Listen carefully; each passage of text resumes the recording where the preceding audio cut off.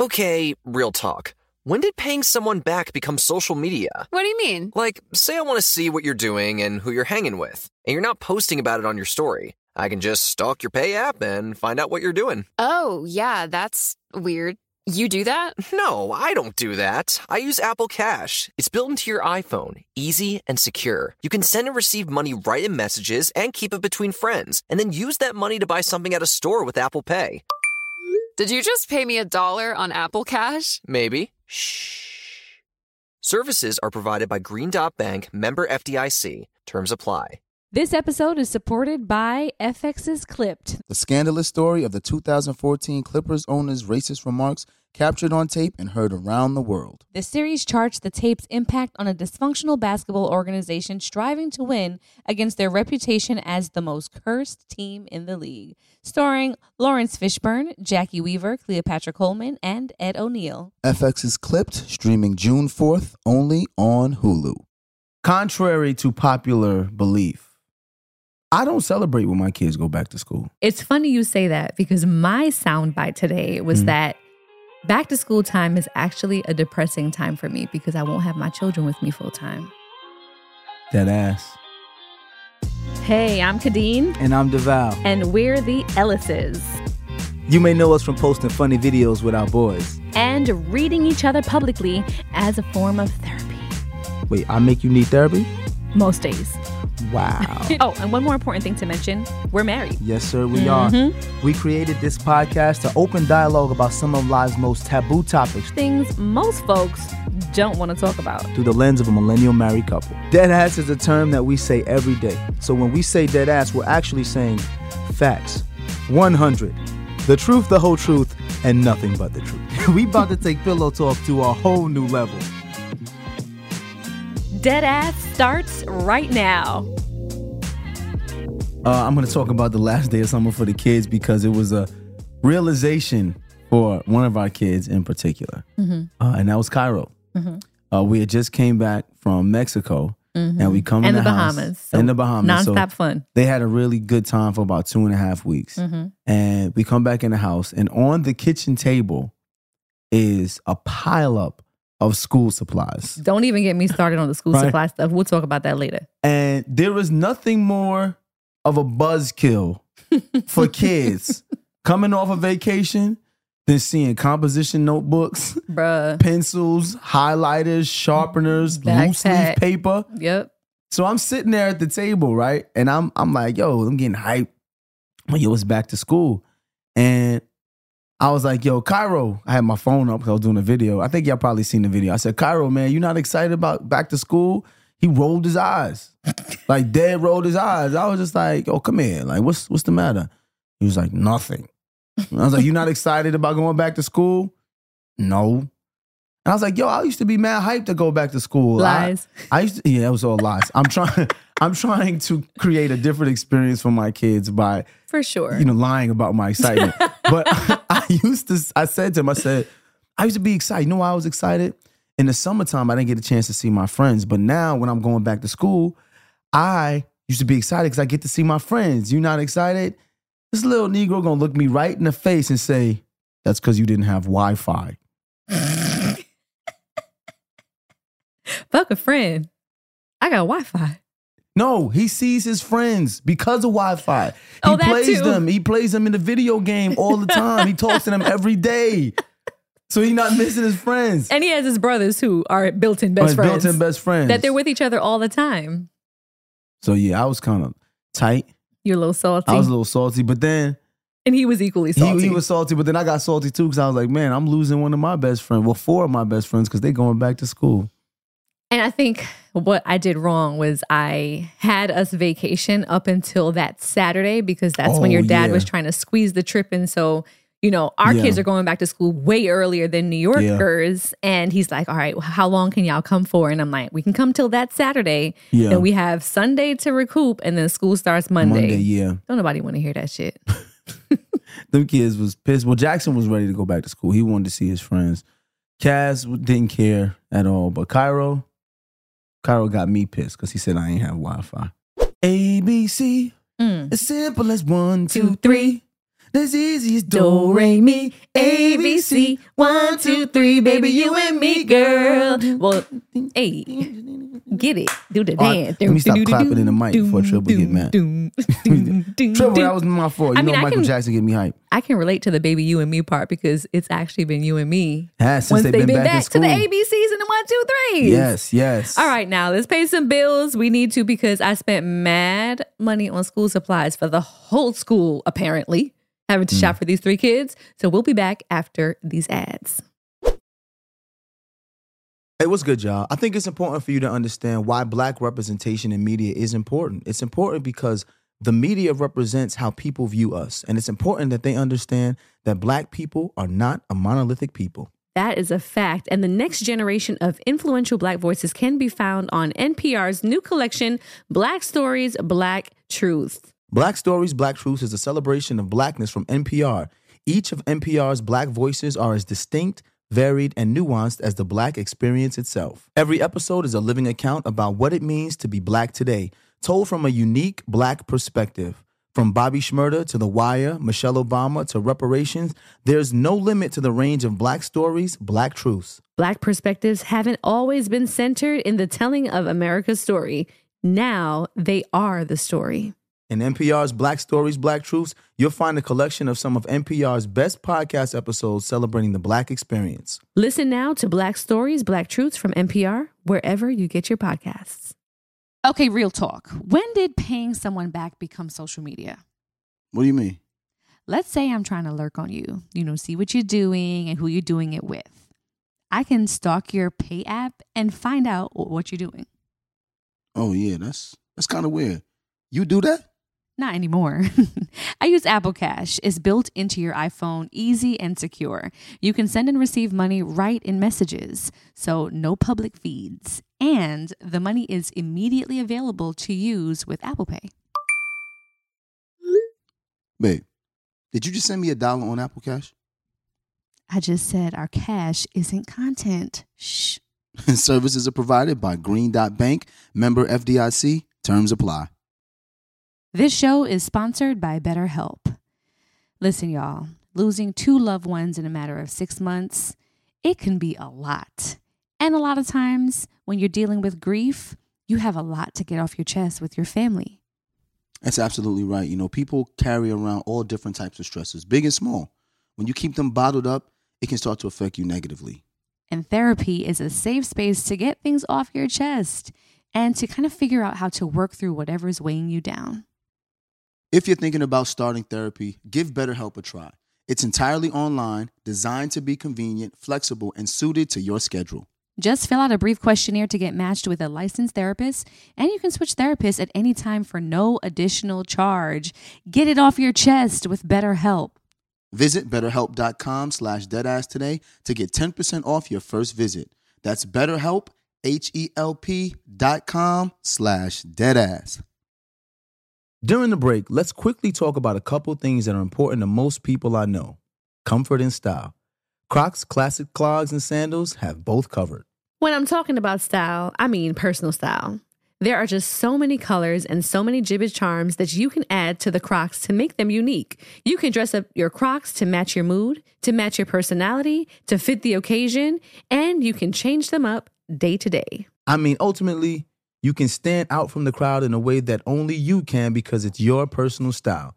And now, let's talk about comfort. It doesn't get better than Crocs, clogs, and sandals when it comes to being comfortable. Style and comfort are usually a trade-off, but here, they're a package deal. It's like you have cushions on your feet. Soft, stylish, personalized, colorful cushion. That's right. So why wait? Head over to Crocs.com today and experience the comfort and style of Crocs classic clogs and sandals for yourself. Your feet will thank you. All righty, and we're back. So story time was hilarious because Cairo literally was looking like he was getting that much more depressed as the days ended in Mexico because we started to kind of bump up their bedtime. Yeah. They were used to staying up all late till 2, 3 in the morning. Your dad was coming to visit. They were watching movies till super late, then sleeping till late. So you know how it is. You kind of have to retrain your body to get on that school schedule time because when you're waking up at 6 o'clock in the morning to head to first grade, it's not necessarily the most pleasant thing. But it was interesting to me to really realize that I don't like to send my kids back to school. Like, I really thoroughly enjoy having our kids at home with us. I feel like the pandemic quarantine stint where we had all of them at home and they were being homeschooled and virtual learning. I won't say homeschool. They were doing virtual learning. I don't want to discredit teachers because teachers were still teaching. Yeah. But it kind of gave me a sense of comfort that my children were where we were. Baby. And there's a fear that happens once you have kids. That's actually like your heart beating with arms and legs and the head walking around. Right. I in have different 4 places. different extra heartbeats walking around in different places. I just feel more comfortable when they're all in the house. I feel the exact same way as you. And I said it, I don't know if I said it on a podcast previously, but in the mornings when I'm getting the boys ready for school and they're walking through the door, I'm literally like praying every single day, like, Lord, just please watch over them while they're not in my presence. Yeah. Keep them away from things that are not meant for them, like keep them away from danger. And, you hear about all these school casualties that happen. And it's just, that's every parent's fear every time your child leaves the house. And it doesn't just have to be school, but for the sake of the topic today, we're talking about summer being over, the kids back in school, getting them back out of the house every day. Which is kind of a relief in a sense because we do get a chance to kind of decompress a bit, chat. We get to work. We get to film the podcast for you guys. But the headache that comes with back to school shopping, homework assignments, projects. Then there's the after school schedules, right? All the activities, all the practices, all the games. Then knowing that my weekends aren't my weekends anymore because football games and then eventually basketball games. The morning wake ups. Like, it should not be a thing to have to wake up before the sun. No, it's messed up. Talk about waking up and feeling depressed. It's messed up. The kids gotta do that. Yeah, it's super dark. So I we're just going to show. I have an interesting take on this. I want to hear you like go over what it is to plan in the morning to get these kids ready for school. Okay. And I want you to go through all of that. And I'm going to give you my interesting take. Well, I haven't even discussed this with you yet because I wanted you to be like, I wanted to be authentic when I tell you what I believe. Okay. So you tell me what first of all, how much did it cost? I was going to say, let's start. Supplies, clothes, all of that. Okay. So one thing that I've realized in now having 4 children, a husband, and then all the stuff we have going on career-wise as individuals and collective, planning and organizing needs to be on the forefront of everything for us, right? So me knowing that, okay, summertime is 2 months. I know by the time I blink, these 2 months are going to be over. So how do I, maintain spending time with the kids, quality time, allowing them to have some fun with their friends? Also, 2, making sure that you and I are clearing our schedule to be deliberate about having time with them. Like, there's so many things that went into my mind foreseeing what the 2 months was going to look like. I knew that we were going to be on our vacation and then having our family vacation, then the extended family vacation left me very, very little room to do back to school shopping. And one thing I was trying to avoid doing was throwing bows up in Target or Walmart trying to fight over the last binder because it can get very, very hairy out there. The kids each have, for each class, a list of supplies that the teachers are requesting in order to get them through the school year. So they get everything in bulk. And I'm assuming there's some place that they store everything. But also, too, what I've learned in having my rants on my Instagram stories and TikTok and whatnot is that when you're shopping for back to school and they're requesting, for example, 3 boxes of 24 count crayons, it's not 3 boxes for your child. There may be some children in the class who may not be able to bring all those supplies in. Or teachers said that kids don't like to color with crayons that have been used. So after a while, when they start to look a little ugly, they want a new set of crayons. Wait. I got to go back there. They ask you to buy 3 boxes of crayons just in case another kid doesn't have crayons. Yes, that's what, when teachers were writing into me, because I made a comment about, like, why does Cairo and Kaz need 6 boxes of crayons collectively, 3 apiece for their classes? And some teachers said that you're pretty much providing a backstock because there may be children who don't have supplies or can't bring supplies in, or some can bring in 1 box and not 3, and the teacher needs to get through the school year because we already know the struggle teachers have for supplies just getting from the government. I understand that. I just don't understand. We pay high property taxes here. High property taxes to send our kids to the best public schools here in this area. On top of the high property taxes, you want me to buy crayons for other people's kids? We got 4 kids. What about the people like us who have 4 kids? This stuff ain't cheap. Now, you know me, I don't mind helping people as much as I can. Yeah. But that's wild. Yeah. That's wild. So this high taxes, the school can't provide crayons? I guess, teachers get what they get, but I've seen a lot of teachers. I don't expect the teachers to provide it. No, that's why. We pay high property taxes. Them schools need to be providing crayons. So we might need to be up in some board meetings and whatnot to see where the hell the money's going. They need more crayons. Teachers shouldn't have to provide it either. Teachers already don't even get paid enough. So to ask a teacher to provide the crayons is asinine. And any teachers who I know, they tell me how much out of pocket they end up spending just because they want their children to have that experience. So being a parent who's totally in solidarity with my children's teachers, whatever y'all need to make the experience that much better for the children and to make your job that much easier, I'm willing to do it. But I've even seen teachers posting their wish lists for back to school on Amazon because they can't get everything they need through the schools. You know how much money the government puts into defense? Like, we spend trillions of dollars a year on defense and we start wars. But we don't put no money into early childhood education. That's crazy. Welcome to America. That's crazy. Welcome to America. So all that to say, the preparation process, I knew, let me go shopping before, everyone is out there. So it was easy for me to do school shopping this time around. I did it in peace. The stores weren't crowded. Everything was in stock. I got everything that I needed. Now, approaching back to school, your original question was, what does it look like in the morning for me getting the boys out the door? I'm very big on what the day looks like for them, like setting the tone for the day, because I feel like we'd had moments in the past with Jackson. I know you told the story before about, us having an argument in that morning and it kind of spilling over into Jackson's day and him walking out of school feeling like, damn, daddy was mad at me all day when it had nothing to do with him and everything to do with our situation. Right. So from that day forward, I am deliberate, too, about making sure that I'm waking them up in a good mood. I'm singing a song, and as annoying as it probably sounds to them in that moment, because they're like, here she comes in singing. But I'm waking them up. Time to get up. Time to get up in the morning. That was my mother every day. Oh, she had a song, too. Time to get up. I don't know what it is with us in songs. Time to get up in the morning.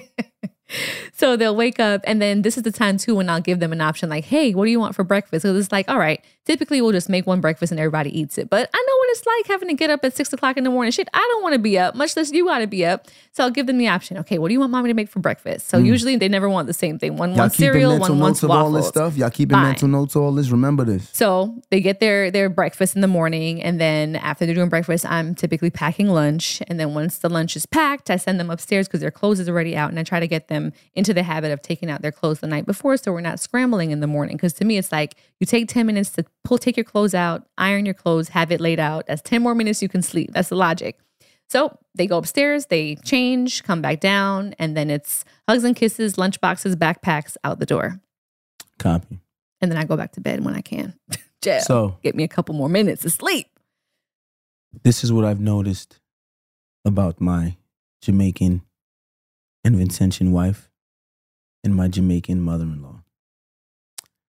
You guys love to do a lot of stuff for these kids that they can do for themselves. Like? Number one, breakfast in the morning. Number two, getting clothes out at night. This is just my take on it. I grew up in a home, my grandparents and my parents, where my grandparents, they had 3 young men they had to take care of. It was me, my cousin Devon, and my brother Brian.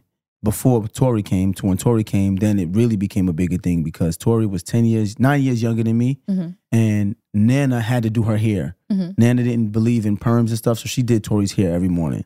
So you know whose responsibility it was to get ourselves ready? Yeah. Us. Yeah.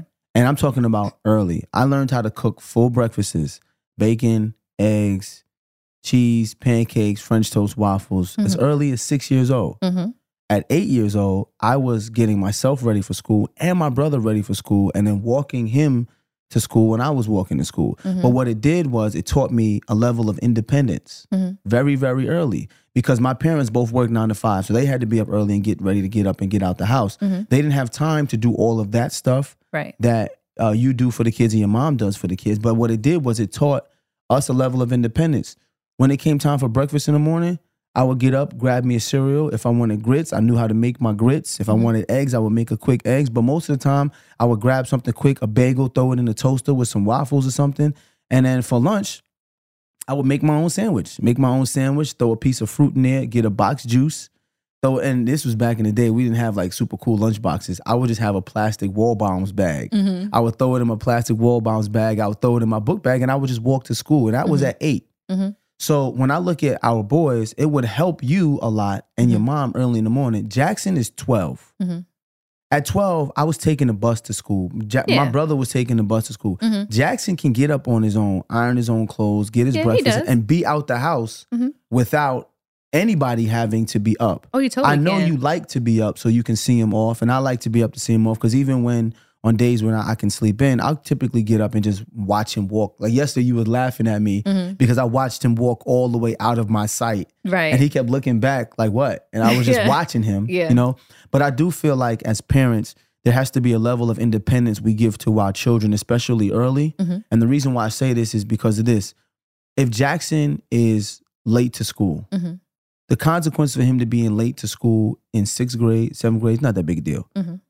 But when you late to work, you get fired. When you spend your whole life someone being there to make sure you get up, make sure you get to class on time, make sure you do this, it creates a crutch that you can't carry that crutch when you become a young adult, when you get to high school, when you get to college. You know, if you late to team meetings in college, you lose your scholarship. In high school, you late to practice, you get kicked off the team. Teaching them at the end of elementary school, beginning of middle school to have responsibility for themselves. And then you look at their report card and be like, yo, you were late to school 6 times. Why were you late to school? There's no consequences, but at least they learn what they have to do to be on time. I completely understand. You know what I'm saying? You're absolutely right. And don't get it twisted. I'm not doing every single thing for them. When I say taking clothes out, it's me more so getting them into the rhythm of doing it. Not that I'm doing it for them. But, you know, Cairo's not going to let nobody take his clothes out for him. He want to dress himself. So he'll get his clothes out, but I want to show them and teach them now in elementary school, hey, you want to wear this tomorrow? That shirt's crushed. You need to get it ironed. Do it the night before. So for me, it's more about teaching a routine so that they will be able to do it now that at Jackson's age, he can do it. Another reason why I stay not to cut you off, Cairo and Kaz are too young to get up in the morning and do stuff on their own. Yeah. They're 5 and 6. But when Cairo is 8, going into 3rd grade, like I was in third, Cairo needs to be doing all of this stuff by himself. Agreed. And he it's can the help progression, right? He can help Kaz. Yeah. You know, because they're do it so together. close. They do it together. That's how me and Brian did. We were 8 and 6 doing it together. So even think about from last year to this year. So now clothes is set out the night before. Last year, Mom and I were upstairs dressing Kaz, getting, doing all of that for them. Now it's, you've had your breakfast, awesome. While I finish up making lunch, they go upstairs, they brush their teeth, wash their faces, lotion, and then they come down already dressed. So then it's just put your shoes on, grab your backpack, and you leave. But I also like that morning experience with them, Jackson particularly, because Jackson pretty much does everything on his own. Oh, I want waffles for breakfast. All right, come down, throw your waffles in, grab them, and go. But I don't get much time with them when the school year happens, when it starts. Right. You know, if you don't see Mom in the morning and then you go to school all day, you get home from school at 4:30, 4:45, Jackson gets out late, and then he has an hour before he's in practice for 2 hours. He gets home from practice at 9 p.m. That's the whole day I don't see my child. Yeah. So I want to be up in the morning, and your parents had to do that with you and your brother because they had no choice. Right. They had to go to work. Right. I'm sure if they had the choice and had the option, they probably would have been up with you guys. Absolutely. Not necessarily doing everything for you. My father would not have been up with us. Well, no, Scoop wasn't going to do it for you. My mom would have got up. My mom yeah. would have got up. My father was not getting up. But my whole point is as daunting as the school year can be for parents, especially parents with multiple kids, my point is that if you teach your kids to be independent early, it doesn't have to be daunting. It is as simple as my mom, by the time I got to 5th grade, here was school shopping. We did all of the school shopping. I had already figured what I wanted to wear. I would lay my stuff out the night before. And once the school year started, my parents only saw me on the weekends or when we went to open school night. And my parents went to every open school night, no matter how good my grades were, because they wanted to show that they were involved and supportive. Of course. But the routines in the morning to get us ready and stuff, that doesn't have to be an issue for parents. Right. And I feel like for us, the last couple of years, that's been part of the most daunting part of the mornings because they're young. You know what I'm saying? Like if we had 4 kids Jackson's age, we probably would just be like, see y'all on the weekends. Oh, absolutely. Or see y'all when y'all get home. But I honestly feel like when Cairo and Kaz get to 2nd and 3rd grade, they'll be able to move on their own. I do feel like that. I feel like you'll wake up, you'll see them off, but you won't have to spend 2 hours getting up, doing all this, because typically you're up at 6, and then by the time Jackson leaves, it's 8:15. That's 2 hours. Yeah. I feel like by the time they get to that grade, you'll just be up. Oh, yeah. Mommy loves you. Boom, boom, boom. Go back to sleep. Yeah. And we'll just have to take Dakota to daycare. No, absolutely. It's going to be that for sure. Like in the mornings, like you'll be asleep. For the past 2 weeks, I've been getting the boys ready. When it comes to Jackson, he sets his alarm. He comes downstairs. What's up, Mom? Hey, what's up? What you want for breakfast? Waffles? Cool. Throw them in the toaster. I lay on the couch and literally just wait to see him out the door. Right. Because he's doing everything for himself at this point. So, and I really just wanted to point that out because the biggest challenge parents have had is waking kids up for school and getting them ready and then checking homework at night. And for me, and having to go to work. Yes, because you have to go to work, but then you're also in school when your children are in school. One thing I will say is by creating this independent culture with our children, I never felt like I was in school with Jackson. Like we allowed Jackson to, we got him tutors. He does all his practice on his own, but we got him a phone. Those are the resources, yeah. Yeah, we got him a phone when he turned 10 so that he can send his alarm, so that he can make his schedule with his tutors and his coaches. And now it's at a point 2 years into having this phone, so many parents get nervous about giving their kids phone because they're worried about what they can do on social media. Right. But Jackson is so organized. And he's like, Dad, I have my calendar. Yep. I know I have all my contacts. Yep. And I tell him, are you going to be late for practice for whatever reason? Yeah, let me call my coach. It's like we've created small adults. Yeah. And this is just my message for parents. This is my take on it. I know you want to be involved, but if you can create a culture of independence with your children, their school year don't have to become another list on your task of things. Now you can go out and do what you need to do to provide them with the ability to do that, as opposed to I spend 3 hours in the morning with these kids, then I spend 2 hours at home with them doing homework at night, and I'm upset and I'm tired and I don't have time for myself. Typically, it's because parents don't create independence and they feel like they have to do everything. They have to do because everything. My mom, she's super helpful in the morning, especially those 2 years where I was pregnant and then recovering after having Coda, and I was with him most of the time and up late at night. She's been up in the morning getting them ready for school, but sometimes I can hear her getting frustrated. And Jackson, aren't you going to be late? One morning I had to say to her, Mom, if he misses the bus, he misses the bus, and then he's going to have to figure out how he's getting to school. And then he's going to be late, and then whose fault is that? His. Like, don't be down his back about it. Let him rock. See, I'm glad you said that. Let him rock. A lot of parents won't understand that. Allowing children to face consequences when the stakes aren't high is how they learn responsibility. That's it. Let him be late to middle school and have to figure out, and then come in here and wake his dad up because he missed the bus, and then now he has to deal with a frustration. Let him feel what that feels like, so that he'd be like, you know what? I'm gonna just make sure I get up 15 minutes earlier. You know what I'm saying? Prime example. Jackson just got contacts. New to contacts, literally a couple days before school started, not even, or the first week of school, because he needed the contacts to wear for football. Yeah. His goggles for basketball can't fit under his helmet. So I say to Jackson, these contacts are still new. There's a learning curve with them. You may feel a little discomfort. One might fall out. You just never know. And you and I are not contact or glasses wearers. No. So we're trying to educate ourselves on it about it. So they recommended at the eye doctor that he put the contacts in the morning, but take your glasses as backup. Right. Just in case something goes wrong throughout the day, you're not stuck. Jackson, since they mentioned that, do you have your backup glasses in your backpack? Yeah, Mom, I have. Yeah.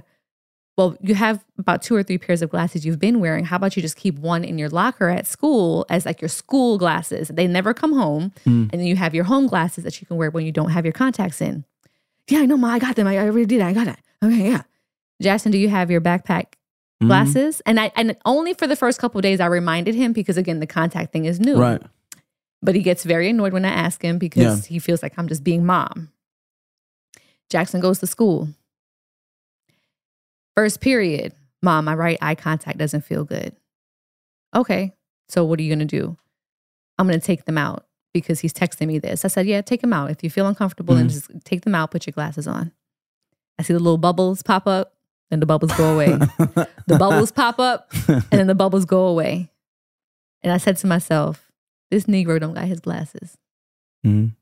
So said, so done. A text message comes through. Mom, I know I have to be more responsible, but I left my glasses at home. My nigga, I've been saying every morning. So now you're going to have to get through the day with no glasses, right? So now you're going to have to feel what that feels like. And he already knew. Like at that point, I didn't have to lecture. I didn't have to scream. I didn't have to go back and forth. When he came home from school, I didn't even make it a thing, because then you had to feel what it was like for A, mom to be right, and B, what it was like to not have your glasses for the day. That's how things work out. Now, luckily, Papa Scoop was in town, and Papa Scoop took his glasses back to him, because that's what grandparents do. No, that's because he texted Papa Scoop to him and was like, can you bring him back? To ask Papa Scoop. Yeah. And if Papa Scoop said no, hey, it was going to be no. You know what Daddy would have said if he'd have texted Dad? Tough luck, kid. I'm not even giving you got to figure that out. You got to figure it out. And that's just my point. Is like, moms tend to try to solve the problem for them, especially your sons, because your mom solves all of your brother's problems, but will let you and your sister drown.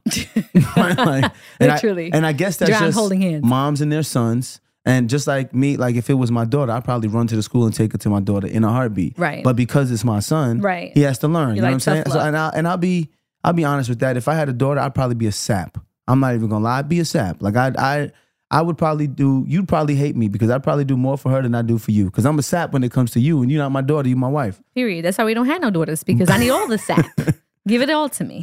But my thing is, those moments of consequences is what they remember. Yeah, consequences and problem solving. When mom saves them or dad saves them, they now feel like no matter what I go through, my mom and dad will save me.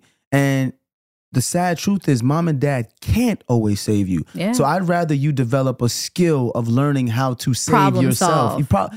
Isn't that the biggest problem thing? Solving. Be solution oriented. That's the big thing in this house here. I tell Jax all the time, big thing in our house what are you going to do? We're not going to harp on what's going wrong. No. How can we now fix it? And that's what we have to do. What we try to tell. That's what we're trying to tell parents now. Yeah. Is be solution oriented with your children when they're going through issues at school. Don't always be the one that got to go save them. Ask them what the problem is and say, well, what's your plan? I don't know. Well, come up with a plan. I don't know how to come up with a plan. Well, let's discuss some steps to come up with a plan. But I'm not going to come up to the plan with you, because what if I wasn't here? Yep. What would if I was off somewhere filming? What if your mom was hosting something and you had to figure it out? You had to figure it out. And that's a lot of times ultimately what it is. Yeah, it becomes that. Because even on the Run a Show today, Tribble asked, like, what are some resources that we take advantage of to help fill in the gaps and things that we may still need? Like, the gaps are when DeVal and I are both traveling for work. Yeah. And, we may have to rely on, our village, which is extended from Mimi and Papa, who live with us full time. That's if DeVal's father comes into town. Or, we've made really good friends and got closely connected with some of Jackson's teammates, friends, parents, families. So we can lean on them for the support that we need every now and again. So sometimes relying on the village is very important. Yeah. Because I know you two feel like, even though your mom and dad did the best that they could with trying to make sure that you guys had everything you needed to be set up for success when he got to school, you at 8 years old was having to walk your brother to school and got lost. You remember that time you said you got lost? Got lost. First day of school. First day of school, PS279. walking to school. And, at that age, you had to do what you had to do, right? I had to be solution oriented. I had to look at these street signs and I remember this is the first time we moved to Canarsie. We moved there in January. They didn't let us walk around often, but I remember driving home and my father pointing out stuff. You notice that it's numbers and it's letters to our house. The numbers go up this way till you get to 108, and they go down all the way till you get to 98th Street, and then it's Rockaway. The letters go from Avenue J, it's Flatlands Avenue J, all the way to Avenue N, and then it's Seaview. My father went over those things with me when driving, so that when I got lost, I remember getting to Flatlands, I remember saying, Flatlands, so if I walk this direction, I got to see J. So we walked up the wrong direction to Flatlands first, and I was just like, Glenwood? You know what I'm saying? I was like, nah, this is the wrong way. Or this is a big street, not a big street. Nah. Maybe this isn't it. Yeah. So then I went right back to Flatlands, and then I walked the other direction. I said, okay, Avenue J. So I'm walking in the right direction because I'm like J, K, L. Then when I got to J, I was like, all right, well, don't give people your whole address. I'm not going to give them the whole address, but I started looking and I'm like, oh, so this is where the numbers are. But it was my father being solution oriented and be like, there's going to be an opportunity where you may not be here. And I remember like, okay, Dad, okay. But then when it happens, I knew what to recall. I knew what to say. Oh, this is what my father said. And I just want to implore parents to do the same thing with their children. Here's the big thing. Do it through the summertime. Don't expect it to start. One thing I'll say about Kadeen has been on these kids about reading, doing their ABC mouse, They have tutors year round. Roger does their math tutoring year round. This way they're always in a position of learning, so that when it's time to go back to school, they don't have fatigue from sitting in the classroom because they've had an hour or an hour and a half every day in the summertime where you had to sit still and focus on whatever it is we need you to focus on in this time. It's called the summer slide. There's a name for it, where children pretty much in the summer slide and they lose the concept of structure. They lose some things academically. It's having to kind of relearn and reteach and go over. It's like having to watch the episode of something because the season took forever to come back. Yeah, watch the recap. Wasn't that an American thing? Because it was a comparison as compared to other cultures that go to school year round. And they were saying that America is one of the few countries that take a full 2-month break or 2.5-month break. It's 10-week break, I think, right? Oh, is it? I think so. You said it's called the summer slide, but I remember I don't know if it was specific to America. I'm not sure about that. I remember there was a study and they were talking about shortening the actual school week and not doing 5 and doing a 4-day school week, but then sending kids to school year round. This way they didn't deal with the summer slide. The summer slide, but now they had 3 days off. Gotcha. Every week, and then sometimes the school year is only, or the school week is only like a Monday to Thursday, right? But it's it would year be round. It'd be a Monday to Thursday year round. But would they still have like breaks? Like, they would still have summer 2-week breaks. And stuff. they would have. Okay. They would have not summer break. Hell no. They would have winter break. Right. They would have a Christmas holiday. Right. Because winter break is February. Yeah. Then you have so they were talking about 2-year breaks within the spring break, 2-year breaks throughout the year, but they go to school year round. Oh, okay. Our kids realistically go to school year round. The fact that they have tutoring and ABC Mouse and Mimi Suri. How structured Jackson is. Even while we were in the Bahamas, he was like, I still got Roger homework to do. We were in a different country. Bro, I was like, tell Roger that you got the week off because you're on vacation. And he was just like, nah. Well, I got to make up my sessions. And I'm like, he was like, nah. I'm like, you can take the week off from Roger. And he was just like, I got to make up, like, no, I have stuff to do. So in Mexico, they were playing with their cousins and everything. Yeah. But best believe when they woke up in the morning before we went to breakfast, Cairo did his little 20 minutes of homework. And I love them for that because, again, it just shows that outside of us controlling what that looks like for them, they are taking it upon themselves to have the relationship with their coaches and their mentors and their teachers. Yes. And they're holding each other accountable. Yes. And Jackson is setting things up for Cairo so Cairo can do that. And the same thing will happen for Kaz and Dakota. And that's one thing, too, I will say. We have developed our own style of learning with the kids. We don't pay for private schooling.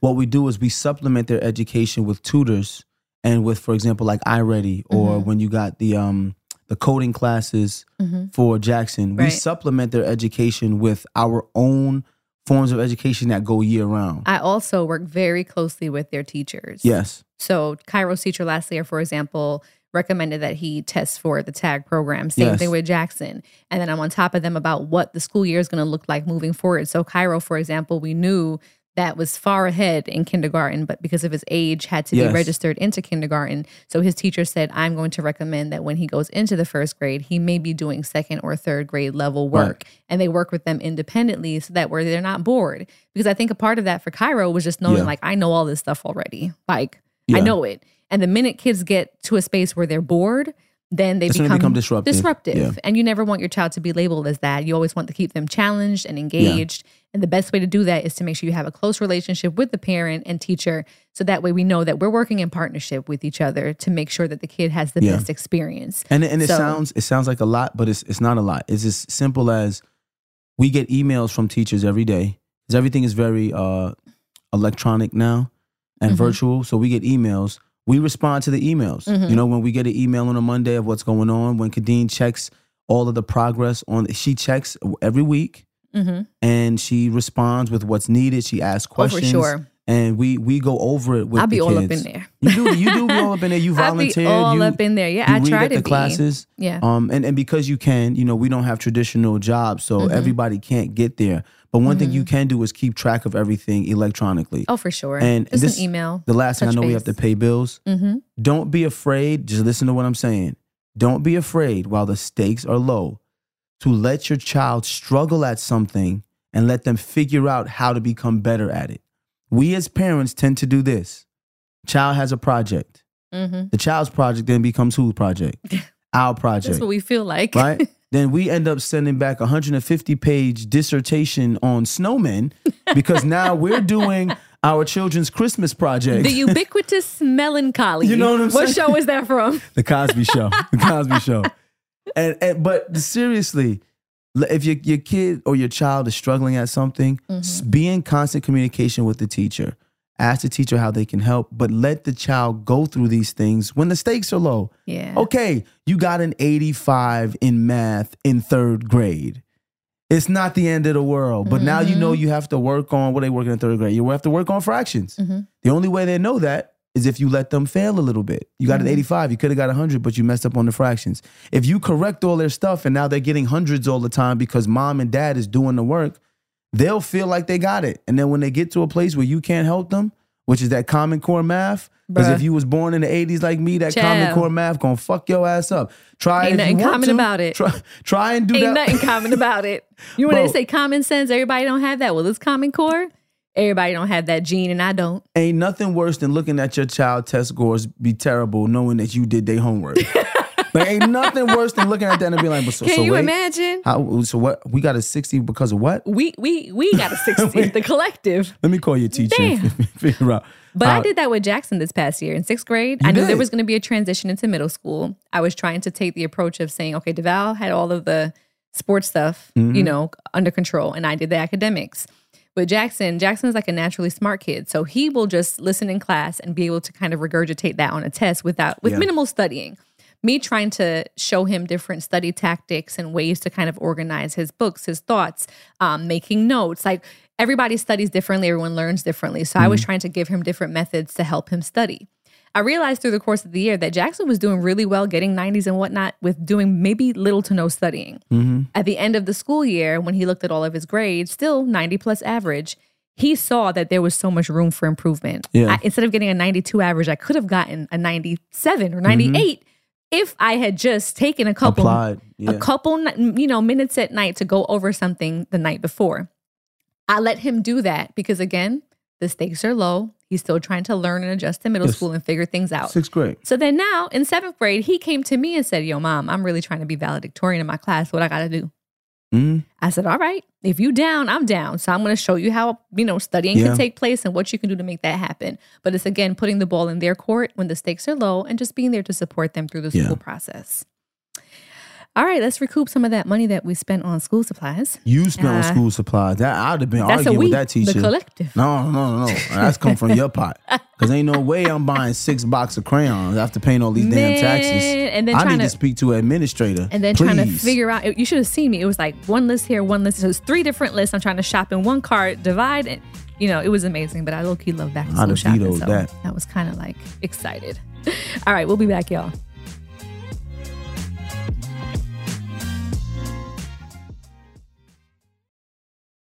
During the break, let's quickly talk about a couple things that are important to most people I know.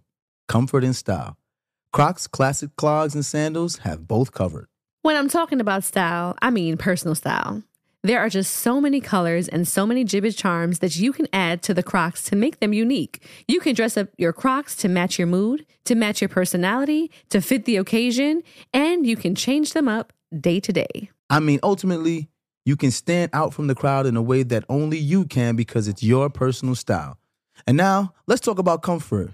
It doesn't get better than Crocs, clogs, and sandals when it comes to being comfortable. Style and comfort are usually a trade-off, but here, they're a package deal. It's like you have cushions on your feet. Soft, stylish, personalized, colorful cushion. That's right. So why wait? Head over to Crocs.com today and experience the comfort and style of Crocs classic clogs and sandals for yourself. Your feet will thank you. You may be aware that most people who are Black have O blood type. O is commonly needed for emergencies and life-saving measures. But did you know 1 in 3 of us is a match for patients with sickle cell disease? You, along with the American Red Cross, regardless of your blood type, can help by donating blood. Every day, our blood saves lives and eases the pain for those living with sickle cell. When you donate blood, there is a direct positive impact within our community. Right now, there is great need for blood donations in the African American community. Every donation counts and makes a difference in someone's life. Donate blood at Red Cross to help save a life. Black excellence is in our blood. Visit redcrossblood.org/ourblood to make an appointment now. This episode is supported by FX's Clipped. The scandalous story of the 2014 Clippers owner's racist remarks captured on tape and heard around the world. The series charts the tape's impact on a dysfunctional basketball organization striving to win against their reputation as the most cursed team in the league. Starring Lawrence Fishburne, Jackie Weaver, Cleopatra Coleman, and Ed O'Neill. FX's Clipped, streaming June 4th, only on Hulu. There's power in every purchase, because every time we buy a Black-led brand, we make room for another Black-led brand. And y'all know I love my lip bar products. That's just one, to name a few. There is a whole collection of Black-led products that fit into your daily routine. Show Black founders some love, not just during Black History Month, but all year long. That's right, y'all. Black founders and the products they bring to the table are creating a whole new world of choices at Walmart. That's right. Go to walmart.com/blackandunlimited to discover all the amazing Black-owned products you can add to your daily routine. All right, we're back. Let's get money. Kadeen and DeVal. This is our listener letter times. All right, you got it. Hey there, Kadeen and DeVal. I love you guys so much. Been following you since Jackson was on the Cheerios commercial. Wow. Oh my goodness, we were just talking about that. And when Kadeen had that fresh pixie cut, yes, ma'am, hunty, it was giving honey. Okay, I'm thinking I might go back to that in like my 60s. We'll see where I am at that point. I might be going bald by then. You know, I'm not going to claim that. I am not going to manifest that because it runs in my family. You would look good though, bald. You would look good though. Okay, I don't. So back to the question. Kadeen, your body goals. Thank you. I just feel like I'm just in the space of trying to get myself back together. My edges are coming back in. I've been drinking my water, minding my business, and working out. So I appreciate you. Thank you for acknowledging that. Like you are inspiring me to unbig my back. Unbig my back. That's been the movement this summer. Yeah, that's been like the thing this summer. It's like trying to unbig your back. So I get it. I'm in support. I'm in support of you. So I wanted to know how you guys handle your friendships. I know you've probably had the same group of people around for years, but now that life has changed with more success, what does loyalty look like to you? Is it still easy to trust people? I'm currently dealing with a friendship breakup and it's so hurtful. I feel like I can't trust anyone anymore and that loyalty is just a myth nowadays. I just wanted your advice on how to deal with friendship breakups and how you've overcome them. I hope to hear back from y'all soon. Love you. Oh man, we've all dealt with some sort of friend that seems to outgrow you. I think some friends are as cliche as it sounds. Some there for reasons and for seasons. And yes, I have had my close group of friends for a very long time. And then there are some people who I've met later on in life who have shown themselves to be very authentic, good people. And my friends laugh. My solid group of friends who I've had for 1 or 2 decades will laugh and be like, here Kadeen go with a new friend. Like just now, I think Tiffany and Christina were laughing like, who's Coda's godmother? Who is she again? Like what? Y'all got a new friend? And they'll joke on me about it. It's because I tend to, we're social people. Yeah, we're social people. We do make friends, but I think that God also gave me discernment to kind of see people for who they are. And I always pray for that, especially as things in our life begin to change even more. But I do have a friend that kind of things went awry. And I say awry because maybe awry isn't the right word, but I was very confused as to why she was starting to pull away from me as a friend. And this was when Cairo was a newborn. And I kind of took it upon myself to just, I thought it was something that I had done. So I reached out when I noticed that the conversation was becoming that much more or less frequent. There were excuses that were coming up when time came to hang out. And I mean, this is somebody who I hung out with all the time, like Thursday, Friday, Saturday. So like we had a rotation every week, particularly through college years and after. So when Cairo came along, I was kind of like, man, I don't see her as much anymore. But I know that she was on a journey religiously. And I said, hey, if it means that we can't hang out in the places that we used to hang out before or partake in the things that we used to partake in, you can't drink anymore, I'm in full support of your spiritual journey. I just want to know what it is so I can alter that. So if we can't go to the club or the lounge, you can come to my house and we can order takeout and we can sit and we can drink water. Like it didn't matter to me because the friendship mattered more. And then I realized that she was still kind of not opening up to what the problem was. And instead of me internalizing it, I kind of reached out to some of her immediate closer family and friends and to kind of see like, hey, have you noticed the change in her? And they all kind of noticed the change. And they said, hey, it's not you. She's just on a journey by herself. And the most we can do is love her from afar. And if she comes around, she comes around. But it did give me some relief. I did mourn that friendship to an extent because she was somebody who I loved dearly. She was a very good friend of mine. You know, in my wedding, like there were so many things that we shared together, so many moments since we were kids. And it just kind of ended abruptly with no explanation. And part of me felt like, did she even really owe me an explanation? Or should I have just taken the signs and just moved on? So it took me a while to kind of get around that. But it gave me some relief and solace to know that it wasn't just me. So that was like my little friendship breakup. So I say that to say that with time, things can get better. And if someone rids themselves from your life, sometimes I don't even question it. It may be for the better. As I got older, I started to realize that no one owes you anything. And when people say stuff like, who can I trust? That's on you to decide. And I think it's our ego and our self-centeredness to feel like everybody around us has to earn our trust. No, they don't. The people around you just got to live their life. And you decide if you want to trust that person. For example, I have friends that I put in categories. There are some friends that I know, these are the people I hang out with just because I know that we got good vibes. I don't got to worry about no bullshit. This is what we do. We hang out. I have friends that all we do is discuss business, right? If I need to borrow money, I know who I can get it from because I'll give it back to them. If they need to borrow money, I'm open to be like, of course, because I know they get it back to me. I have some friends who are just my confidants. We talk, all we do is talk on the phone. You know, what happens with people is they feel like if you're my friend, you have to fit in all the categories that I have for all of these people. And if those people aren't good in every single category, then you shun them and be like, oh, I can't trust you because, we hung out, but then I asked you to borrow money and you wouldn't let me get the money. That person is not the money person. Right. Or you the money person and that person is going to hang out with other people and they didn't invite you. Oh, we're not really friends. We don't have that type of friendship where we hang out together. Right. The truth of the matter is that your life is your life. Everybody around you does not revolve around you. You make a choice as a person. If you're going to trust this person, in what capacity you're going to trust that person. And then you let that person work out of that trust if they do something. But this whole idea of loyalty means nothing anymore to people is a reality check for people because loyalty is really, people are as loyal as their options. Right. And they're also as loyal as what you can offer them. Right. Because let's be honest about friendships. Friendships are only friendships because you offer me something and I offer you something. If I no longer offer you anything, I'm no longer useful to you. Are we going to be friends? Really? Probably not. If you don't offer me anything in the friendship, whether it's companionship, money, advice, sex, whatever it is, if you don't offer me what it is that I'm looking for in the friendship dissolves. It's as clear as that. People want to make it more than what it is, but it's not.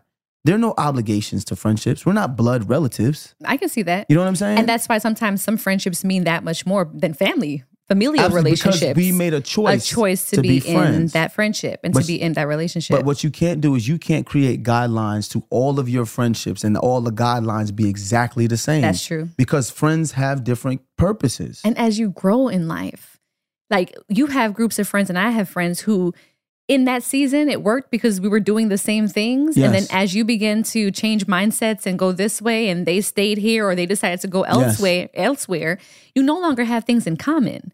So those commonalities that you once shared, you don't. Right. And you may have to, like I said, mourn the idea of like, damn, I don't really want to hang out with this person anymore because we don't have similar interests anymore. And then you tend to gravitate towards people who do. And that's okay too. That's okay too. I think the beauty in it is when you do have someone who can grow with you through phases of life. Absolutely. I have a couple friends now who are my closest friends and I can pick up the phone and talk to you today and not talk to you for 6 months. You can text me today and I not text you back till 4 weeks later and there's no love lost. There's no keeping tabs. What is loyalty to you in a friendship though? I think loyalty to me in a friendship looks like in the moments that I maybe need you the most, you're accessible. Or you'll try to make yourself accessible. So the reason why I asked that is because you see how self-centered that definition can be for people. Because you said in the moments you need me the most. what if I'm going through something and I can't be there for you? You can't be there. A lot of people see that as a sign of disloyalty. When it's like, damn, I have to be there for you. And I'm not saying you in particular, but how we view friendship. Right. The only way we can be friends is if I'm there for you when you need me the most. You're not even thinking about what I need. I don't think about people and what they need. I'm not talking about you. No, I get I'm talking about people's definition of loyalty and friendship. It always based on what they need. Think about how you just described it. Right. At no point in the description did you say, that's some person that I'm willing to be for no matter what. Immediately, your definition went to what you need. Well, I think it's, for me at least, it's understood that it's reciprocated. Because like I said, that's for not me, it's understood that it's reciprocated. Exactly. Some people it isn't. But that's my point is that when we decide what we want to make friendship look like, it's supposed to be understood that it's reciprocated. But I'm going to tell you that you got to be there for what I need. That's very self-centered. And we all as humans have that same definition of what friendship is. Looks like. Yeah. I just asked you so that we can put it out there so we can see it. But we all say that. That's my friend because when I need them the most, they're there. Yep. No one ever says, that's my friend because if he ever need anything, I got him.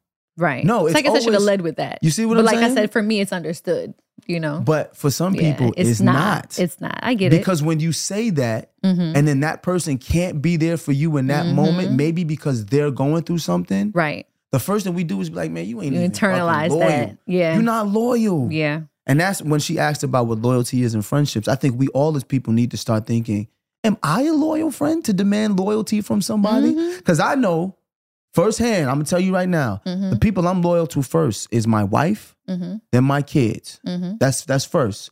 If my brother may need something and I can't be there because I'm doing something for my wife and my kids, I have to choose them. If my brother takes that same approach, or my brother couldn't be there for me, he not loyal, then we wouldn't be close no more. Right. But my brother, like you, is very big on reciprocation. He'll tell me like, yo, if you got something for the kids. Right. Because he wants to be there for me. Right. But I think more people just need to think about how we can be there for our friends as opposed to our friends being there for us to show their loyalty. That's just my point. I get it. Totally. Makes a whole lot of sense. I hope that helped you, sis. In a very, very, very roundabout way, we got to answer the question. But that's just what we've dealt with personally in these friendships. So much love to you. Hey guys, I would love to stay anonymous. No problem. I really enjoyed this podcast. Definitely one of my favorites. You guys are a blessing. You are a blessing too. I've currently been dating my boyfriend for over a year. Our relationship started while a devastating death in the family had occurred. Although it was a highly stressful and depressive time, he made me feel seen, cared for, and appreciated. He was among great friends and family that helped me out of darkness. He is an immigrant and born outside of the U.S.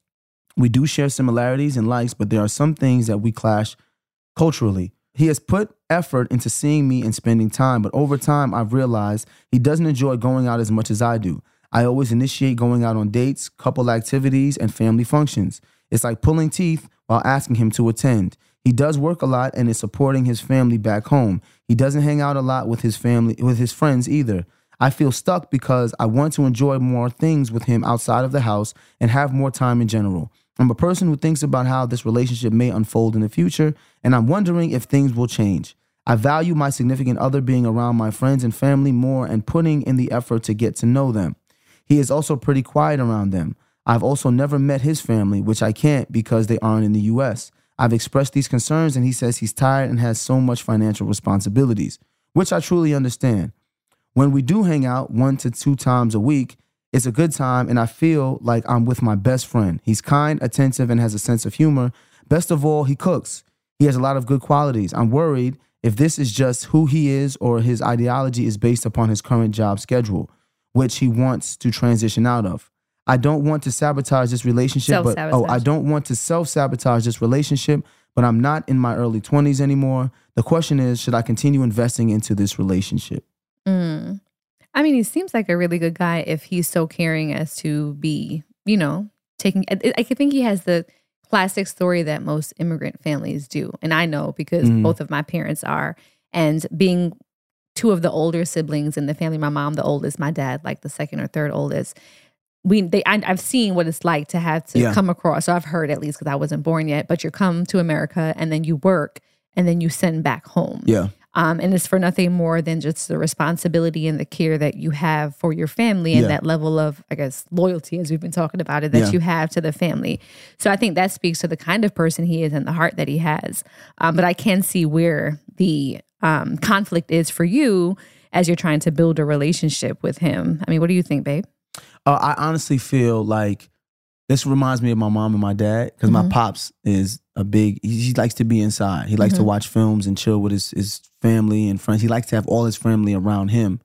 Whereas my mom likes to be out. My mom likes to go on cruises. She likes to go to shows and stuff. I feel like it's just a difference of love languages, right? And not so much love languages for each other, but love for life. Right. You know? Your mom and your dad likes to be at home with all his family simple, and chill. Yep, do nothing. Your mom wants to go see things and explore. I feel like you shouldn't have to sacrifice the things you love because of the person you love. I do feel like they have to have a conversation and talk about it. And hopefully she can help him be more comfortable going out. You have to think about this. He's an immigrant who's in a foreign country. A lot of times when you're from a foreign country, the safest place you feel is home. Is home. Yeah. You know, and it's not like America is the most open place for immigrants. You know what I'm saying? Like, so he may feel comfortable at home because he's not dealing with any of those issues or social issues that happen outside of his home. Right. So maybe if she can find a way to make him feel more comfortable going out, then he'll be more open to it. Right. But also, and since she's the one writing in, just because he doesn't want to do those things doesn't mean you stop. My mom will still go to shows without my pops. She'll grab her group of friends and she'll go out. She'll go and do things. That's true. I was about to say, don't let that limit you and stop you from doing the things that you want to do. But I do get that she may want to experience these things with him, or maybe she's excited to show him the possibilities outside of home. But how about she do it the way you did it with Beyonce? Like, no pun intended, but I could have cared less about going to see Beyonce, but you curated the experience in a way I could enjoy it so that we could enjoy it together. Yeah. You see what I'm saying? So maybe if she wants him to do some things, curate an experience so that he gets some things that he loves while doing what you like. You know what I'm saying? I mean, it's the same thing with your pops and your mom. Your mom does not like to entertain a lot of people. No. Your father likes to go out in the street and entertain people and then have people over. You know, so what do? You curate an experience to where your dad is like, you know what? I like to be around people. Let's have people come over in our basement. Right. So, Sharon, you could be upstairs chilling, doing what you do, but I have my friends. Right. So now you get the best of both worlds. You know what I'm saying? No, totally. I completely get that. I think that would be a great little starting point, at least, of course, wrapped in conversation, because we're all about the communication of things. And keep communicating with us, y'all, because we'd love to feature you as a listener letter. So email us if you have something that you want us to give our little 2 cents on at deadassadvice@gmail.com. That's DEADASSADVICE@gmail.com. All right, moment of truth. We're talking back to school. I think my moment of truth for back to school is, though I struggle with the idea of my children being outside of the home, how I've contemplated ways to homeschool them, you know, not me, but having people do it because I just want them in my care, in my bosom, in my line of sight the entire time, because that's just what moms do. They spent enough time there. I've retired. It's all yours now. Don't worry. Yes, finally. But as much as I want to do that, I know that I won't be able to raise independent young men who are proactive and problem solvers and just ready to do and equipped to do things on their own if I'm always the one to be there to do it for them. So back to school year starts. It's all about supporting them through and teaching them the routines and allowing them and giving them the space to grow, to be independent while knowing that mom is here to support you through all the things. That's what's up. I feel the same thing. My moment of truth is this: create a culture of independence amongst your children early and often, so that as they grow throughout life, they can be in a place to solve problems, right, and be solution oriented. On top of that, I will be remiss if I don't mention this. Bullying is a very serious thing that's happening amongst children in this day and age, especially virtually, because they have access to things that we didn't have as parents that we don't understand. That's a fact. If you have children in between the ages of 7 and 18, right, do phone checks. Do phone checks. And make it. And I don't care about your privacy. You don't pay the bill. Okay, I don't want to hear about it. Mom, I'm entitled to. You ain't entitled to shit.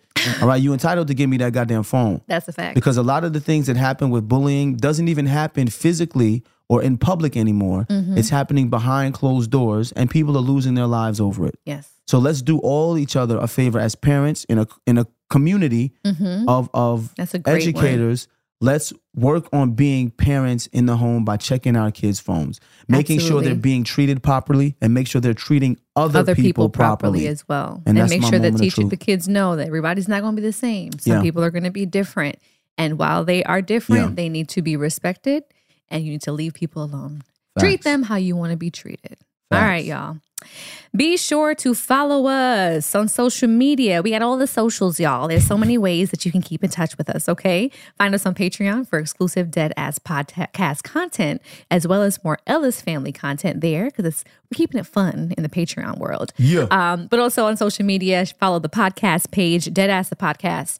And I'm Kadeen, I am. And I'm Deval. Oh, I am Deval. And if you're listening on Apple Podcasts, be sure to rate, review, and subscribe. And if you get to the Patreon page, make sure that is it subscribe to Patreon yeah, too, you gotta right? subscribe to Patreon. Yeah, join. Make sure you subscribe and join us on the Patreon, button. man. Get that exclusive content. It's gonna be so fun. Because Deadass is about to be lit for the next couple years, Let man. me We got some tell things y'all. in store for y'all. Next couple months, at least. That's the foreseeable future for us. But leading up to that next I'm putting it out there. tour. Years, man. Years we putting it out there, man. We got some things let's in see. the works It's up for to y'all. baby. It's up to y'all. If y'all keep listening, keep watching, keep spreading the Yes. word, telling a friend, we might be here for years.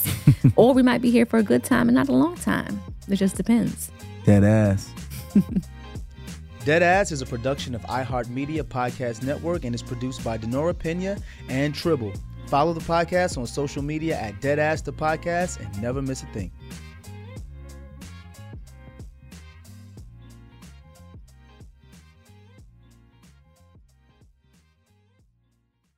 This show is sponsored by BetterHelp. It's a simple truth. No matter who you are, mental health challenges can affect you, and how you manage them can make all the difference. That's why everyone should have access to mental health support that meets them where they are and helps them get through. BetterHelp provides online therapy on your schedule. It's flexible, simple to use, and more affordable than in-person therapy. Connect with a licensed therapist selected just for you. Learn more at BetterHelp.com. That's BetterHelp.com. It's time to celebrate Black History Month at the Walmart Black and Unlimited Clock. One at Flatiron Plaza in New York City and one at Ovation Hollywood in Los Angeles from 8 a.m. to 8 p.m. With giveaways dropping every hour on the hour, it's a perfect time to try, like, and share Black-led products. It's free for everyone, and it's your chance to see how you can level up your daily routine with Black-led products that are creating a new world of choices at Walmart. Trust, you don't want to miss it.